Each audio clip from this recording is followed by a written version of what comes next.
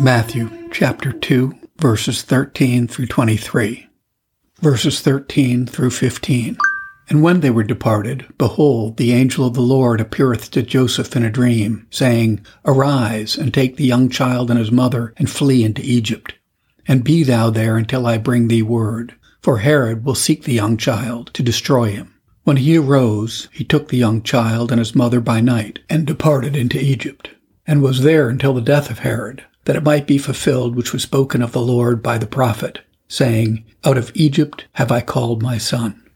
Burkett notes, observe here, 1, our Lord's humiliation by persecution in the very morning of his life. He was banished almost as soon as born. Flee into Egypt, for Herod will seek the young child to destroy him. Ungrateful Herod. Was this entertainment for a savior? What, raise the country upon Christ as if a destroyer rather than a savior had landed upon thy coasts? Oh, barbarous injustice! To deny a subject the protection of those laws under which he was born. The child of a beggar might claim that as his birthright, which was here denied to the Son of God. Lord, how great a humiliation was this, not only to become an infant, but in thine infancy to be hurried up and down, and driven out of thine own land as a vagabond. Observe, too, how our Lord himself in a time of persecution flees for safety, who was able 1,000 ways to have preserved himself from danger, teaching us that in times of difficulty and danger 'tis neither unwarrantable nor unbecoming to preserve our lives by flight. Surely 'tis no shame for us to fly, when our captain doth both practice it and command it also. Christ, by his own example, has sanctified that state of life unto us, and by his command has made it lawful for us. Observe 3, the place which Christ flies unto for safety, and that is Egypt, an unlikely place considered in itself. Who could expect liberty in that house of bondage? But any place is good if God sends us thither, and Christ be in our company. His presence can make Egypt itself not only safe, but delightful also. Observe 4, how readily Joseph complies with the divine command. Instantly he arose and took the young child and fled. Faith gave wings to his obedience, and instantly vanquished all his fears, and afforded a fuller supply than all the treasures of the Arabian princes, teaching us that when our direction is clear, our compliance is speedy. We cannot be too forward and expeditious in the execution of divine commands. Observe 5. Though Joseph, at the divine command of God, flees presently from Herod's rage, yet he flees privately by night and prudently begins his journey when least notice should be taken of his motion, teaching us that although we have never so many promises of safety and deliverance, yet we must not put God upon working miracles for our preservation, when it may be obtained in the use of means. Verse 16.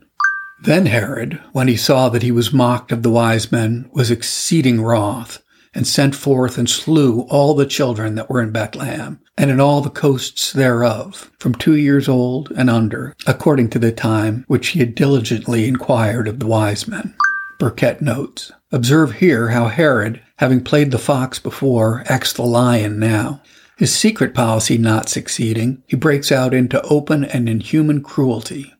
Learn that when fraud and subtlety fail the enemies of the church, they then fall to open rage and barbarous inhumanity. Thus here these holy innocents fall as a sacrifice to Herod's rage, and die for Christ, who came to die for them, and so were martyrs indeed, though not in will. Some affirm that Herod did not spare his own child, then at nurse in the coasts of Bethlehem, which made Augustus say he had rather be Herod's hog than Herod's child, because the Jews did never eat swine's flesh, and Herod, in compliance with the Jews, abstained from it also. Verses 17 and 18. Then was fulfilled that which was spoken by Jeremy the prophet, saying, In Ramah was there a voice heard, lamentation and weeping and great mourning, Rachel weeping for her children, and would not be comforted, because they are not. Burkett notes, observe here the loud and bitter cry which the mothers of Bethlehem make for the death of their innocent children, which were barbarously slain by the sword of Herod. Here was lamentation, weeping, and great mourning made by Rachel, that is, by the women inhabiting in and about Bethlehem, where Rachel's sepulchre was. For the land about Bethlehem was called Rachel, from her sepulchre, so famous in those parts. Rachel here is not the name of a person, but of a place. Observe, too, the cause and reason of this cry and bitter lamentation. The mothers weep not because their children are, but because they are not. They did not, with some wicked parents, repine because they had children, but because they had lost them. Mothers have the sharpest throes, both in their children's birth and burials. As children in their births are their mothers' Benjamins, so in their burial are they their mothers' Beonas, sons of sorrow. Verses 19 and 20.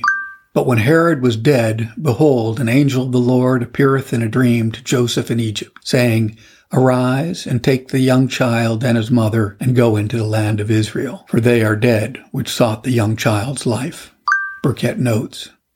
Observe 1. Herod's death. Like a bloody persecutor, he is sent unlamented to his grave. Historians say that out of his body issued forth such impure streams of blood that the loathsomeness and pain made him attempt the killing of himself. God seldom suffers persecutors to pass in quiet to their graves.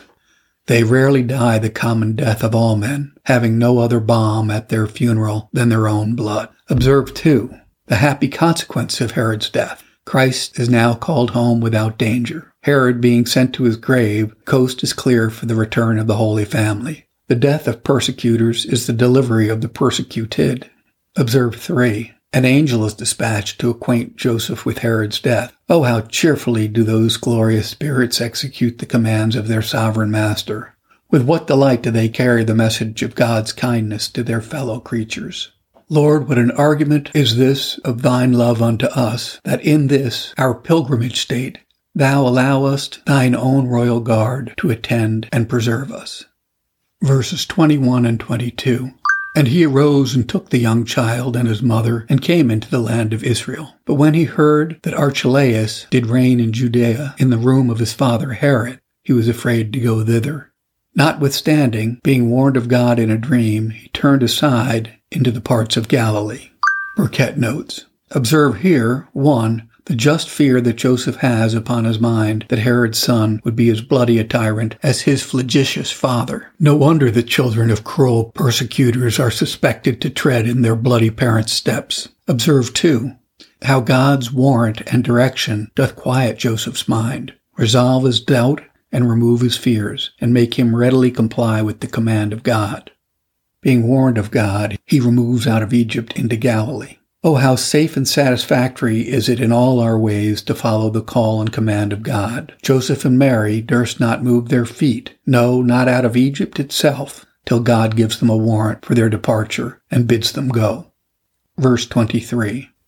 And he came and dwelt in a city called Nazareth, that it might be fulfilled which was spoken by the prophets. He shall be called a Nazarene. Burkett notes.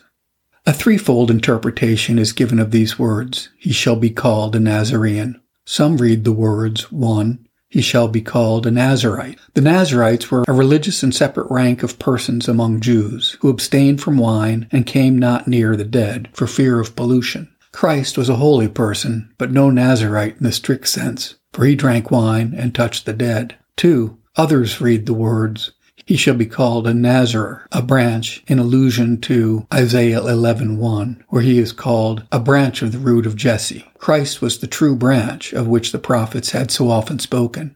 3.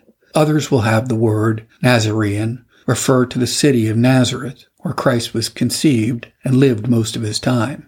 He shall be called a Nazarene, because he dwelt at Nazareth. Hence, his disciples were called the sect of the Nazareans. That is, the followers of him that dwelt at Nazareth. And Christ himself is pleased to own the title. Acts 22:8. I am Jesus of Nazareth, whom thou persecutest. Learn from hence the great humility of mind that was found in our Savior. He was born at Bethlehem, a little city. He lived at Nazareth, a poor, contemptible place. He aspires not after the grandeur of the world, but is meek and lowly in spirit. May the same humble mind be in us, which is also in Christ Jesus.